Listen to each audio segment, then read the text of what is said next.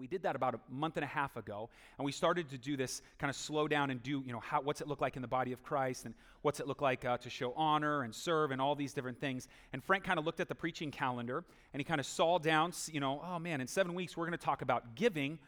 Deuces, I'll give that one to Sean. And so now, I get to talk about giving, okay? Which is always, we just love talking about that.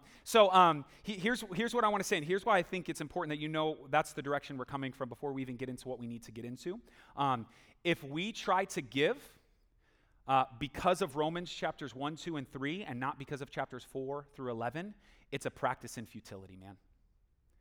If you try to do this, if we talk about giving because you need to earn some type of grace, you're just going to be backwards. And so we have to understand that everything we're going to talk about in light of this is moving forward from chapters 4 through 11 because of what Jesus has done. And I want to kind of lay down all this, and here's the best way that I can do this. I know there's a stigma that comes along when we begin to talk about giving, and I got to be honest, we're not even going to talk about giving money that much, because I think this verse pushes us in a completely different direction, and I'll get there in a second. But when I say giving, here's what I want to say about this. I got saved into and served in for a long time, probably 10 years, in a vein that maybe some of you don't know what this term is, something called the prosperity gospel. And the prosperity gospel basically says, if you give, turn on TBN and you will find the prosperity gospel. If you give $7, you'll be blessed for 7 days. If you give $77, you'll be blessed for 7 months. And if you give $777, you'll be blessed for 7 years. And if you give, then you'll be good. And man, I walked, and that was the air I breathed for so long. And I remember my pushback to that as I began to remove myself from that culture and seeing all the damage that it was doing. Being in rooms that literally people would send in prayer requests with their check, and all you would do is open up the envelope, throw the prayer request in the trash, and slide over the check. Open up the envelope, throw the prayer request in the check. Like just demonic stuff, man. Like just demonic stuff. And this is the stigma that we as the church, even though we are completely against that, this is what we have to fight against when we begin to talk about giving as a church. And so maybe there's some preconceived notions that you're bringing to the table when I say giving. It's your first time. Like, oh, of course we're talking about giving.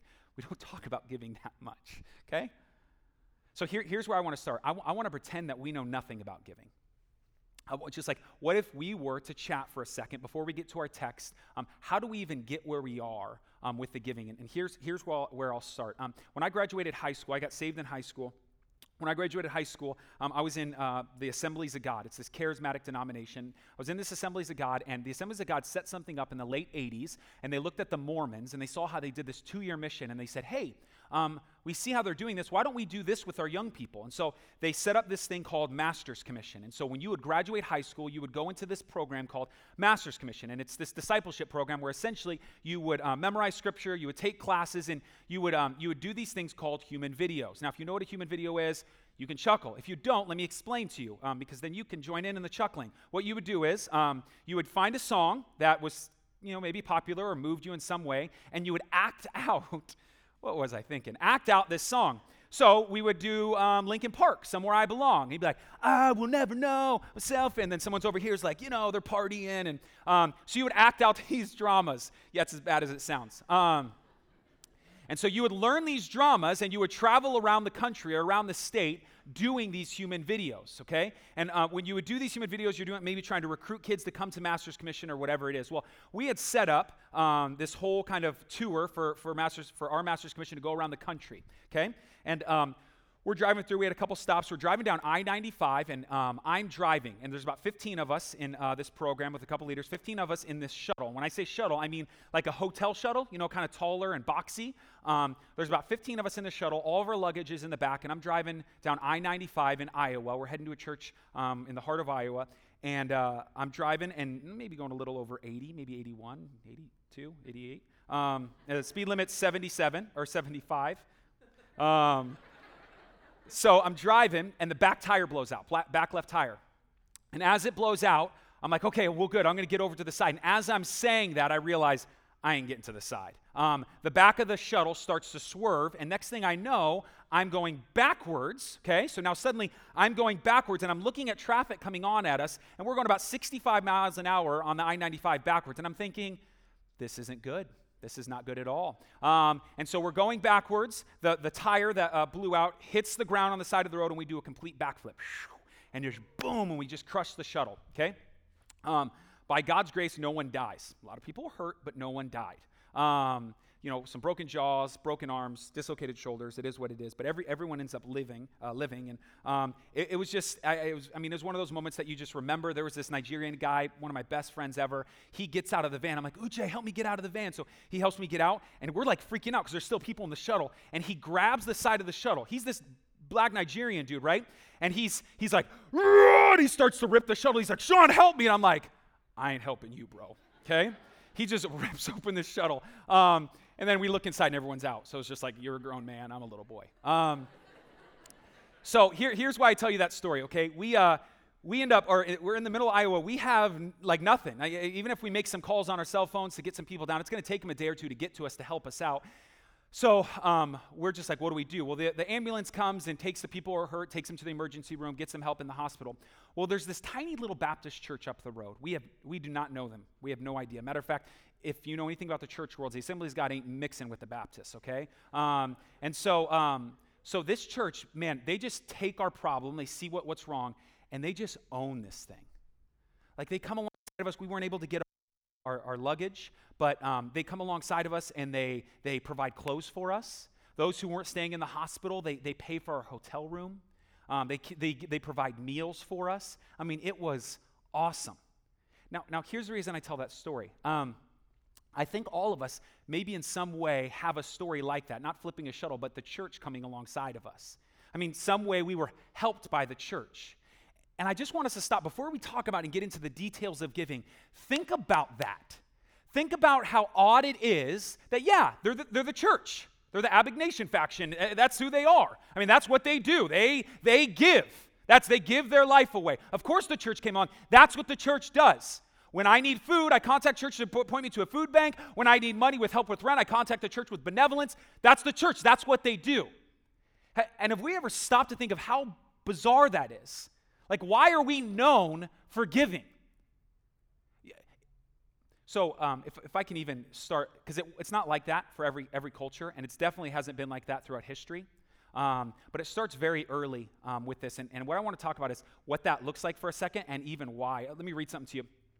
There's a book called The Rise of Christianity by a guy named Rodney Stark. He has a great quote, and in it he talks about how this kind of started within Christians in the 1st, 2nd, and 3rd century in the Roman Greco world. This is what he says.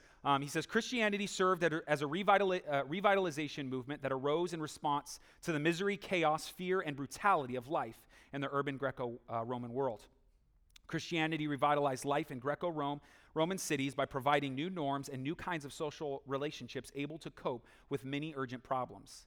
To cities filled with homeless and impoverished, Christianity offered charity as well as hope. To cities filled with newcomers and strangers, Christianity offered an immediate basis for attachment. To cities filled with orphans and widows, Christianity provided a new and expanded sense of family. To cities torn by violent ethnic strife, Christianity offered a new basis for social solidarity. And to cities faced with epidemics, fires, and earthquakes, Christianity offered effective nursing services. So very early in our history in the Christian world, there was this, hey, there's a need. We as Christians fill that need. We help them. And it's just kind of for us assumed, but it was odd for them. I mean, it's not just them, right? Think about even now the national and the global relief agencies that we have, like Samaritan's Purse, World Vision, the Red Cross, Salvation Army. Those some would now not pertain to be Christian, wouldn't claim at all to be Christian. At their very DNA, with their cord, some of them, like the Salvation Army, was called the Christian Mission. Why is it like that? Why are we as the church seen like that? So before we get to giving, all I want to do is lay a foundation of why that's the case.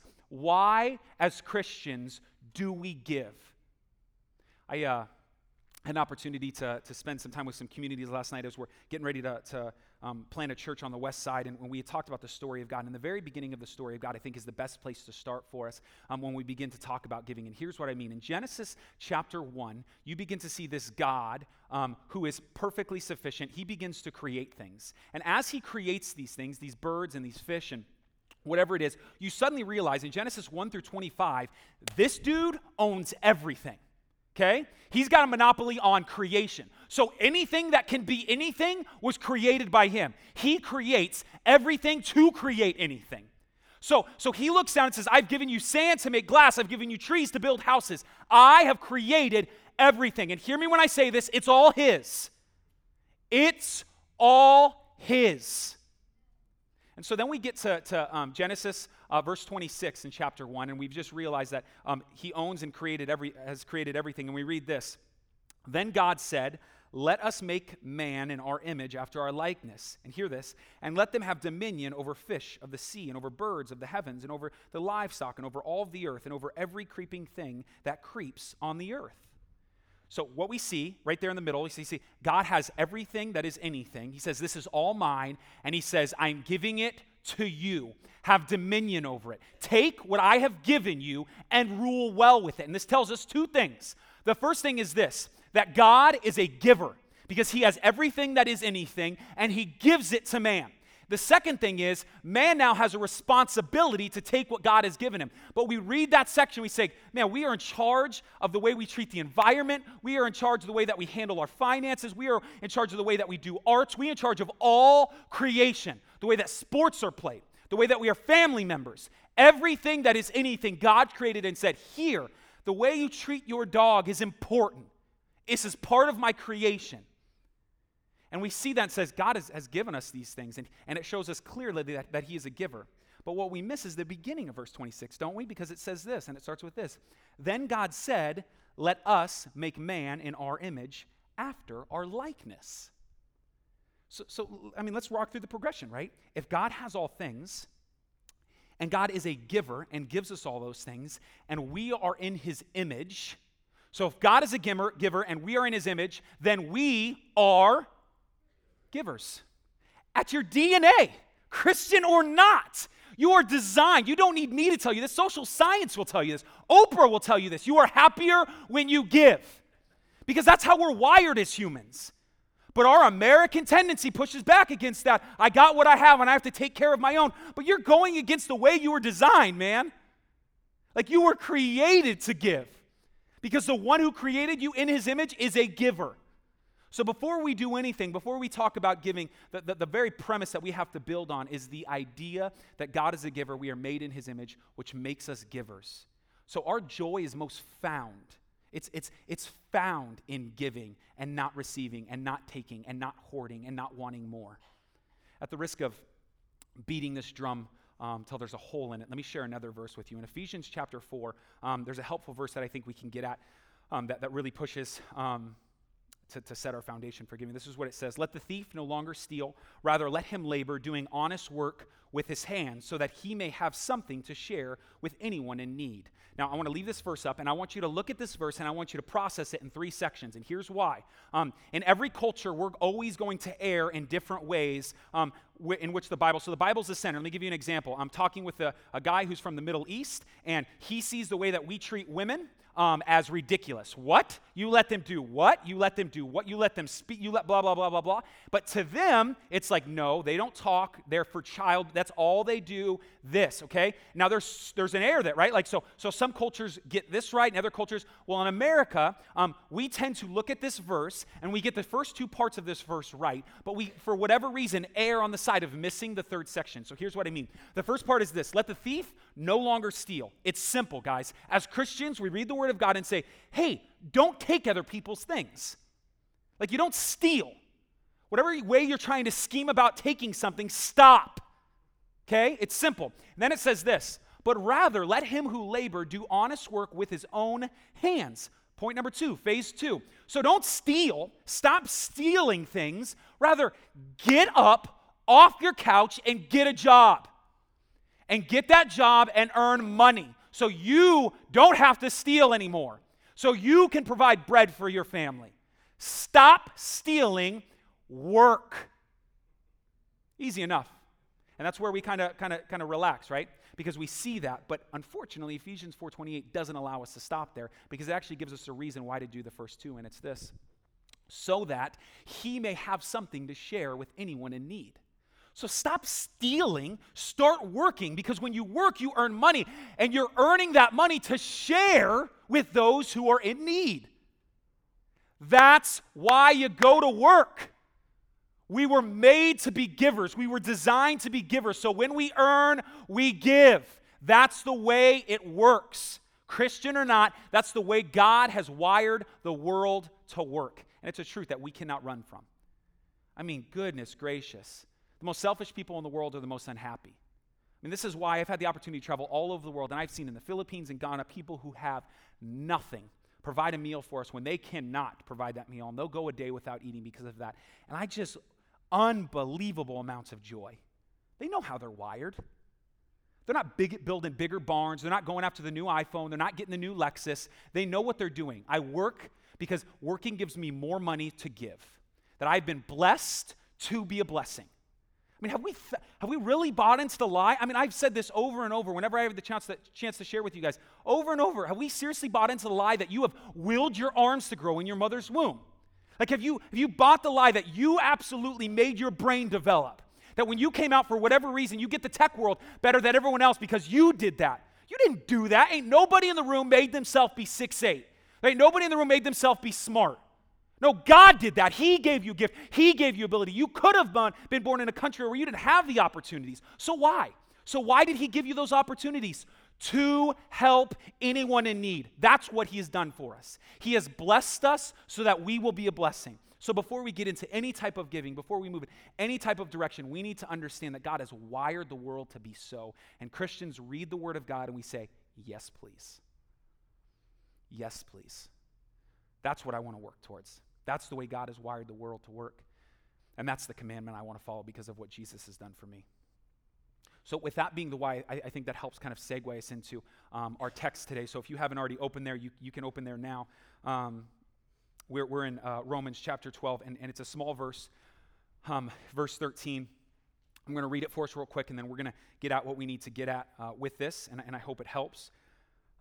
This is what it says. It says, contribute to the needs of the saints and seek to show hospitality. And the reason I kind of took a pause between those two things is because contribute to the needs of the saints we're going to talk about first, and then we'll come at why seek to show hospitality is really important in tying this verse together. Here's the thing I want to do first with this verse. I want you to look at the who, okay? So when we are to contribute to the needs of the saints, there's a quick delineation here, isn't there? There's a quick delineation. We wholeheartedly believe that we should give everywhere, like anywhere and everywhere. Okay, that's a big part of what we're doing, a big part of Redemption Church, a big part of hopefully the church in general, that there are places, orphanages, water wells, places that need food, whatever it is, we need to give. But this verse doesn't allow us to do that, does it? Because this verse specifically talks about a certain type of giving, and it talks about a giving to the saints. So let me explain what the saints are, because we wholeheartedly believe it's not a bunch of people who were Christians before and have died, and that maybe we can pray to penance for. It's not pastors. It's not holy people. What it is it is anyone who would claim Jesus Christ as their Lord and Savior, is a disciple of his, is continuing to walk out this thing of sanctification to one day be resurrected with him in glory. That is a saint. That is, ladies and gentlemen, you. That's me. That's us reading this verse and saying there's a certain giving that we're going to talk about that we have to understand it's here. Now, I want to, if you read Galatians 6:10, it said, do good to all, but especially to those in the house of faith. And so there is a delineation that maybe some of you would push back on, but the Bible's clear. I mean, 44% of the New Testament talks about family language. Only, I think, 3 books are in the New Testament don't talk about how we are to interact with one another. There's a clear putting in front of us by the Word of God that talks about, hey, the way we do this is really important. And as much as we want to talk about money and contributing and what that looks like, you need to understand at the core of what we're talking about today, it has to do with here, okay? And it's very relational. Here's what I mean. That first word, contribute, I'm not as good as Frank at doing this because, he has the Bible memorized, but he tends to use Greek words sometimes, and I want to use a Greek word because I think it will help if those of you who grew up in church. That word contribute is actually the Greek word koinoneo, and if you've heard that word, maybe you kind of know that you've heard this term koinonia, right? Koinonia is a cheesy way that sometimes we name halls, the koinonia hall, or sometimes, hey, do you want to have koinonia? That's like, you're a nerd. And so we talk about that, and what it means is fellowship. I mean, it's this term fellowship. It's this, hey, let's have koinonia together. Okay, we can just hang out if you want. And so the reason I think that's important is because it's not an immediate give, is it? It's a contribute. It's the same word actually that we tend to use when we talk about marriage language, okay? It is a coming alongside. If you have an NIV, it probably says share with. Like C.S. Lewis would say, it is our job to daily carry the burdens of our brothers. There is a piece, an element to this that when we begin to talk about each other, giving to the saints, there's a piece of this that is, hey, it is deeply involved. There's fellowship. And here's what I love, and here's why I think that's important, because it says contribute to the needs of the saints. And that first section is big, because how can we contribute or how can we give to needs without relationship? So how do I know what your need is if I don't know you? How do I come alongside you and help you if I don't know you? How can I contribute without doing this with you? And there's a removal that there's something that I've learned, 30 years on this earth. I definitely don't know everything, but there's something I've learned in my years of ministry, that it's really easy, very, very easy to love from far away and to hate from far away. I'll give, I love them, I care for them, but when you get up close and you start going into their bedrooms and it's all messy, this guy isn't as awesome as I thought he was. And it's definitely easy to hate from far away, isn't it? Like, whoa, I had the opportunity 5 years ago to go to Mexico to bring these Christmas presents. I was working at that Assembly of God church, and we had did this whole Christmas present drive, and we brought these presents together. I got in a van with my buddy Richie, filled this van up, and we drove to Mexico. And we got there, and we started going to this orphanage. We planned to get to this orphanage. We got there. We dropped off these presents, and we got there at night, so we didn't want to drive back at night. So we stayed the night there, and before we went to bed, we had this long dinner. We thought we were just going to have a quick dinner and go to bed, but that ain't how Mexicans roll. And so we're like having like this fiesta, and like so there's people coming over. I'm like, where are these people coming from? And so we start to talk, and we're just hanging out. And man, it was awesome. It was so great. I mean, we're staying up real late. And at the time, the church I'm at is super conservative, and I don't just mean, I mean like socially conservative and politically conservative. So it's like on 4th of July, we're having sermons on Patton, bro, okay? We're like all, and I'm a patriarch. I'm a patriot through and through. I'm a patriot. So I love America. Like these colors don't run, you know what I'm saying? So I love America, but I started to, as I realized in this world that like, man, when America gets before Jesus, there tends to get some things mixed up. And at this conversation with this couple that night, I really started to realize that, because I'm sitting down with them, and we're just sitting at the table, and we start to talk about politics, and we start to talk about illegal aliens coming into America, and I share my views. I think we should send them back. I don't think, how would you feel if we started invading your country, blah, blah, blah. And it was just like, you idiot. So I'm just like, okay, and I'll never forget, the man leans over, elbows on the table, and leans over and goes, Pastor Sean, and he has this accent, Pastor Sean, what would it take for you to send your son or daughter across hundreds of miles of desert with limited water? I just sat there. And he goes, do you think they want to go? Like for him, he just put in front of me, like suddenly all of my views of like, this is how it should be done, this is how it should be done. And suddenly like, hey bro, like you need to see something here. They don't just want to get up and go to America because they hate their country, or America's this like beautiful, like, no, listen, some of them are watching their family members be murdered. Like some of them have no choice but to starve to death or make this trek. You just need to see this. And it was real easy for me to love from far away, and it was real easy for me to judge far away and to make these calls from far away, but suddenly empathy sticks in. Suddenly I'm like, wow. And because I'm close, I'm recognizing something different. And at the core of what's being talked about is contributing to needs, is being close to. That how can you contribute to needs without being close to each other, guys? And better yet, let me say this. For you to remove your awesome Jesus cape, you need to do this as well. Because it's the moment that you allow people to start to see how unawesome you are, that really helps them fill into your needs. You're not better socioeconomic because of them. You've got issues. You've got kids who are disobedient. You've got marital issues. You got it. And the moment that contributing to the needs of the saints, you not only help those, but begin to be in community so people can help you, it changes everything. So let me explain how we do this, because this is a big deal, and this is maybe a point of application for you to kind of walk away from. I would just say this, you need to get in community. To do this verse well, I wholeheartedly believe you need to get in community. And listen, I'm not even pushing redemption communities, though I think we do redemption communities well, our communities locally. You need to be around believers a lot. So much so that you need to begin to find out their needs, that you need to get to know them well. You need to be in community. Playing the game for an hour and a half on Sunday just ain't doing it, man. You maybe talk to someone for 10 minutes in and out of the door. How do you possibly know? How could we possibly know anyone's needs? How are you? I'm good. How are you? Good. Have a good Sunday. How? How do we do that? No, we have to work hard at being in community with each other so we can contribute to what we recognize in those moments needs. That's it. That's the only way we can walk this thing out. So this second part, right, I think helps us see the big picture of what this looks like, and I think it will help us to know this. It says this. It says, and seek to show hospitality.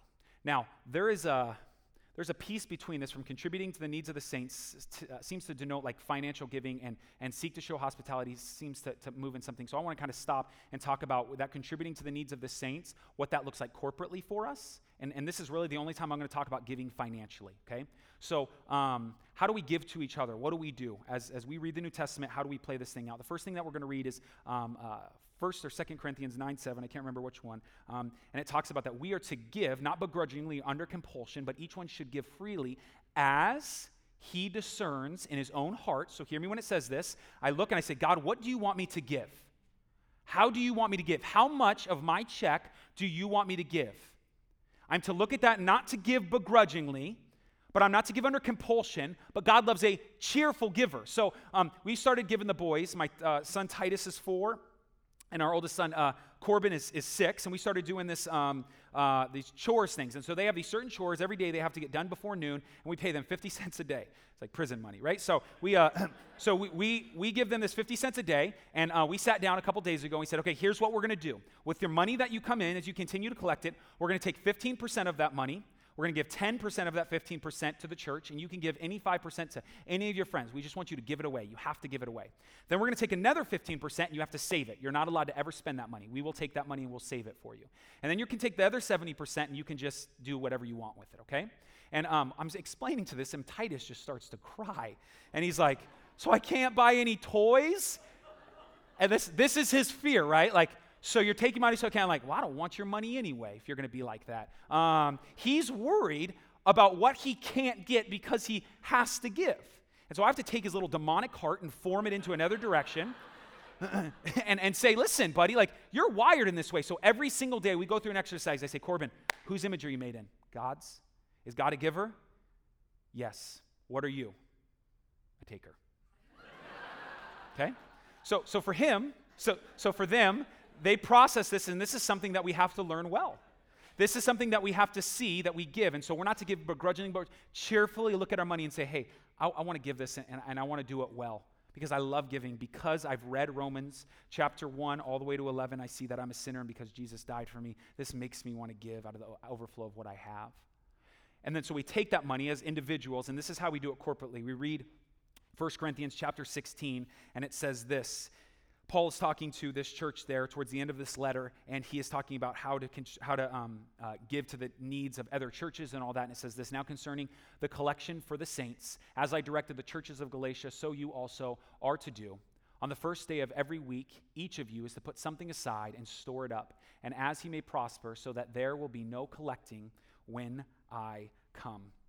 So for us, we read that, and corporately, how do we handle this thing? Well, we say, okay, so that there's no collecting, and he would say, basically, take what you've done when you've worked, set these things aside, and the first day of the week, have the offering ready. So what we do as a church, we bring our money together the first day of the week, Sunday, we put it together, and the offering's ready. And now, in that moment, we trust the elders, Jack, Sean, and Frank, we trust those elders, and we say, hey, There's a lot of things that we can't go to Africa and see. So we trust Prather with M25. How can we contribute to other needs and people outside to do this well? And so you'll see once a year, Frank will come up here. He'll put on the screens what we've given, not just outward, but how we spend inwards, what staff we pay, why we believe this is important. And we try to do this really well. And so that's how we handle corporate giving. And that's the last thing I'm going to say about that specifically, because the next part of our verse is seek to show hospitality. So let's get back into a rhythm of the verse. When it says seek to show hospitality, I just want you to know this is not saying throw a dinner party. This is way bigger than that. Like, it's not just saying get your buddies over to watch Peyton destroy the Colts tonight and eat Jack in the Box tacos. That's not what it is. It's much bigger than that. For Paul to make this declaration to show hospitality tends to denote this idea of associate. Like, associate with yourself with people as you do in contributing to those needs. Have them come into your home. Be a part of what's going on. And let me just speak very quickly. The word there, seek, you are going to read another word in the next verse that is the word persecute. And here's what's crazy about the Greek words here. The same Greek word for persecute is the exact same word for seek. Literally, go after. Find these opportunities. Continue to fight until this thing is taken care of to show hospitality. Make this important. Have people come into your home and see your dirty laundry, see your misbehaved kids, see your unmowed lawn. Let them see these things. And that's not easy. Let's be straight for a second. And then you're hanging out with people, you got nothing in common, and you get a lot of this. So, that's cool. All we have in common is this moment is like either it's your neighbor and you like live next to each other, which is pretty much nothing in common, or you're a Christian and all you know is they're Christian and I'm a Christian and that's all we got. And it's awkward.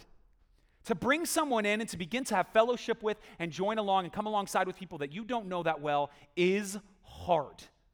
It's so hard. But we look at Jesus and what he's done, and this moves us in that direction, that we would go after, that we would seek to show hospitality. And I don't think that it just pertains to saints in this moment, because in a couple of verses, it's going to tell us to associate with the lowly. That we would be known for, as we bring people into our home, the same things they're known for. Like, this is why Jesus over and over is being accused to, hear this, associate with tax collectors and sinners. Why does he eat with them? And this is a hard thing. Some of us lay down a lot of reputation, and some of us a lot of awkward moments. I want to tell you two stories for us to close together. Look at me, I'm killing the time thing. I want to just tell us two stories, and then we'll close. And it's two different stories. It's about two men.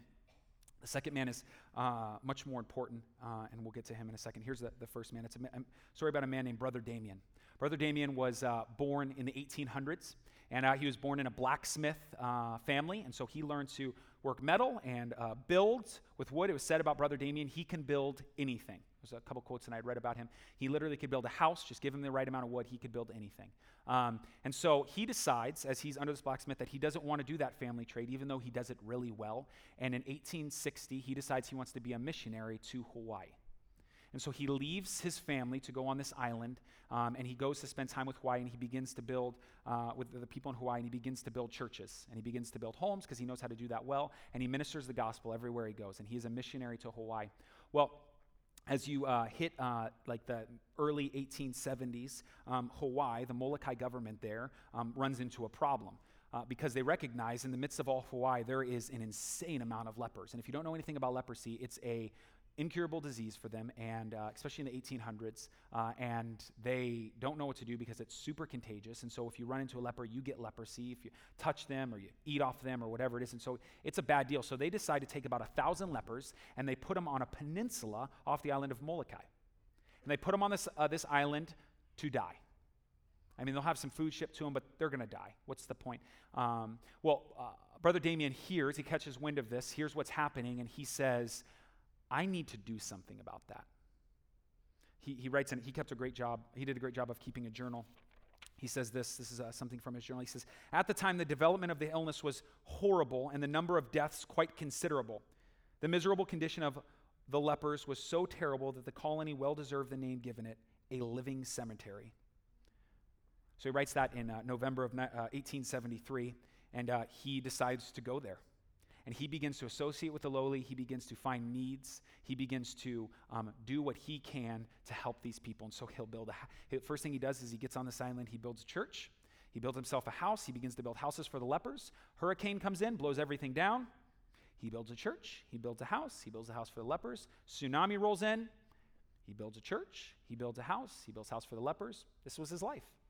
He would bandage them up. He would go and minister to them over and over and over. And hear me when I said this. This was not love from afar, was it? I mean, this is, I'm giving my life, bro. I'm going at this. I'm recognizing a need, and I'm doing everything I can to help the need. So much so, as in his association, there's just a quick little blurb that he says in one of his things. He says, "As for me, I make myself a leper with the lepers to gain all for Christ. Because of this," and hear this is crazy, "when I preach, I normally say, 'we lepers.'" He doesn't have leprosy. He says, "we lepers." Like he is, I'm here, I'm with you, I'm not going anywhere, and we lepers have this. We lepers need to do this. We lepers struggle with this. He's like, it's the epitome of empathy. It's not sympathy. It's not apathy. It's not far off. I understand. I saw a commercial of a hungry child, and I know I need to give money. It's, no, I'm there. I'm bandaging up wounds. I'm watching friends die. We lepers. So much so that obviously in the midst of this, he gets leprosy. So crazy. The last journal entry that he has, as he has leprosy, he's writing to his brother. And in the midst of this, there are probably 1,500 people at the time of the end of his ministry and life.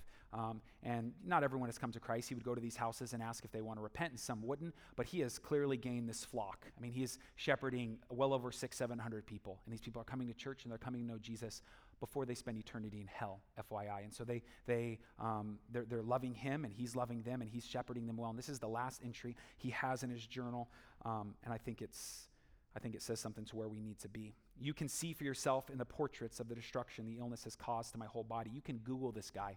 Not now, but you can Google this guy and just look at how messed up this guy is. Like you can see pictures of the churches he built. You can see what it's done to his body. It's bad. It says this, you can see for yourself in the portraits of the destruction the illness has caused to my whole body. There is at least a small light of hope which could restore me, if not a miracle. And here's what he says, but I do not want to tempt the Lord, as I am persuaded that the will of the Lord is that I die in the same way and of the same sickness as my afflicted sheep. Hey, I'm in this, and I didn't just come to give my life, but I came to give it unto death. And if that means I need to die here as a leper, so be it. And I'm not saying you need to go to Molokai Island to a leper colony to contribute to the needs of the saints, but here's what I am saying. It clearly puts in front of us something of the nature, not the story, but the word of God that we need to give. And so maybe the pushback is, are you telling me, no, I need to give everything? Are you telling me everything I have I need to be willing to give up? No, I'm not saying that. The Bible's saying that. I'm just telling you what the Bible says. And so, yes, picking up our cross is sacrifice. Yes, associating with lowly, contributing to the needs, having people in our home is a sacrifice. Welcome to Christianity. If anyone promised you something different, they lied. They lied, which leads us to the second man. He's the man who made something as ugly as the cross cool enough for you to wear around your neck. He's the one in all of his glory, in all of his majesty, in all of his perfection, put that aside and entered into the story, into your story, into your pain, into your leprosy. And in the midst of that brokenness, he did not care from afar. He didn't love from afar. He didn't judge from afar. But he intimately involved himself in, so much so that God who created the very air that the people are yelling as Pilate looks up and says, you can have Barabbas or Jesus. Jesus put lungs in, or air in their lungs for them to yell, we want Barabbas. He gave them the glands to spit on them. He gave them the strength to strike the whip. He did this. He entered deeply into that story. And it wasn't from afar. It's that man, Jesus Christ, that loves beyond all things. And it's that man, and it's his cause, and it's his purpose, and it's his reason that he takes Romans chapter 4, chapter 5, 6, 7, 8, 9, 10, and 11. And he looks at chapters 1, 2, and 3 and says, I'm enough. I'm enough. And though Brother Damien can inspire us, it's Jesus Christ who should motivate us. Though the story of Brother Damien is awesome, it's Jesus who we look to say, Jesus, because you've done these things, I can't help but respond to the gospel. That is why we give. What's crazy is we can say two things. In this room, this room is full of sinners, because it's true, because we can't get it right. I mean, we just cannot get it right. We're yelling at our kids.